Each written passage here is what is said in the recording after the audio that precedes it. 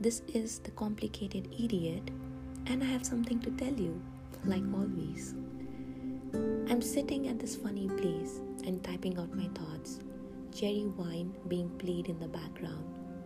And comes the distraction, yet again. Good thing, it's my last month in this organization. This place was good to me in its own quirky way. I have no complaints. This research organization is a small yet rich place. It was everything I could possibly experience if I could compare it with human emotions, including their innate personality.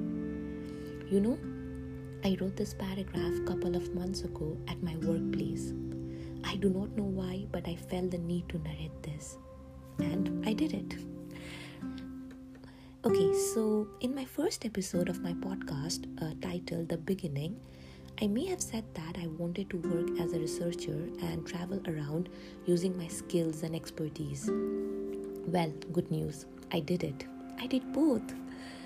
Working as a researcher gave me an opportunity to explore my writing skills in areas I hadn't had the opportunity to do so.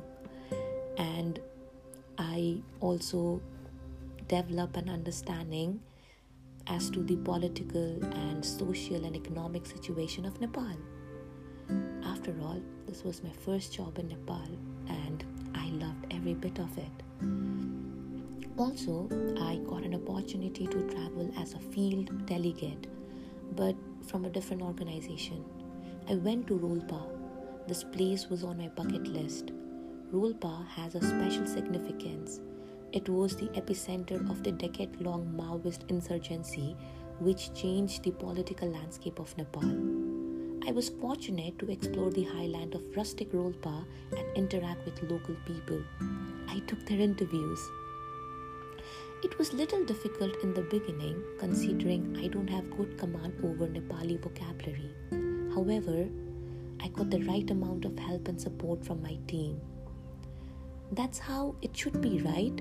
Understanding that every human brain functions differently and that they have different learning abilities. Maybe schooling could have been a lot easier if our teacher or mentor understood that every student needs creative space, tools, and opportunity to thrive. Also, feedback helps. It acts as a guide. On the other hand, judgment is personal and emotional, and that it hurts. Okay, so that being said, I have a bulky dictionary, English to Nepali translation, staring at me right now as I speak. We are a good team, aren't we?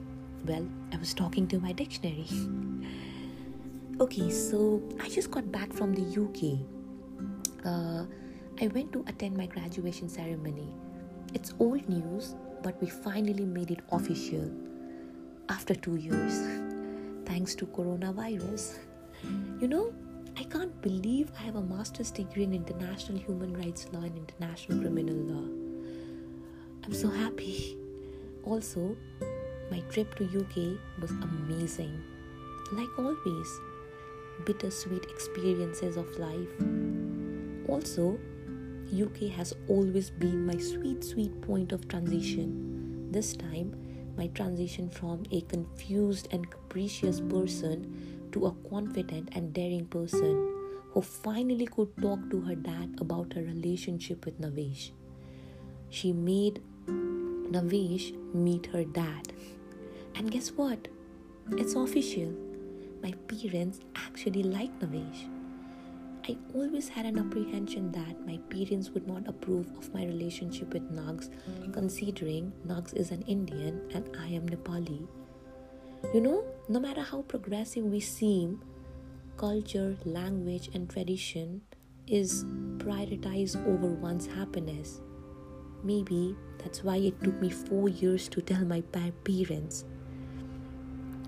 Maybe I was scared, or maybe I thought I had to fight all over again. To be really honest, I never achieved anything in my life comfortably. I always had to fight. It was always hard, be it in professional or personal front. I was tired of fighting. Even thinking about the confrontation with my parents gave me a psychological burden. I had no energy to deal with conflict. There were times I thought of giving up just to avoid conflict. I was almost on the verge of giving up, but thank goodness I did not. It's quite a revelation to discover that the place I wanted to escape is the exact place I escaped from.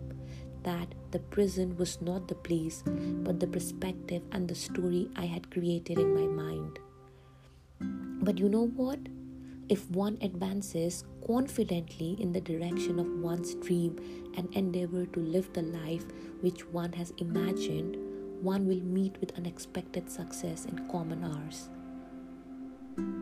Well, on a personal front, things are looking stable after a long time. However, on the professional front, I am unemployed thanks to my 50 days trip to the UK, but it was worth it.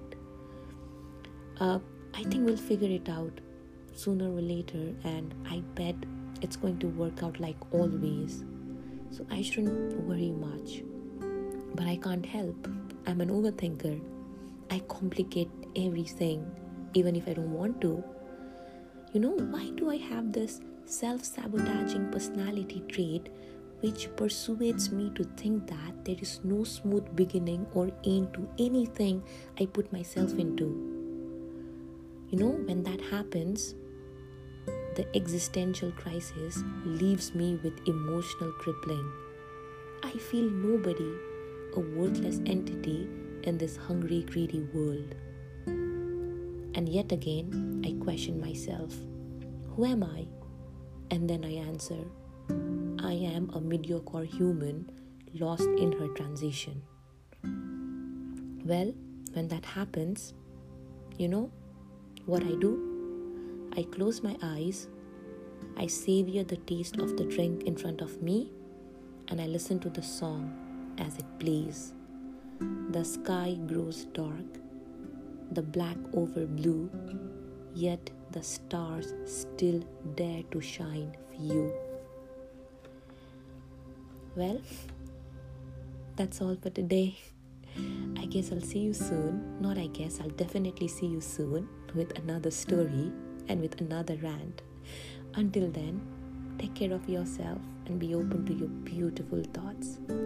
Bye-bye.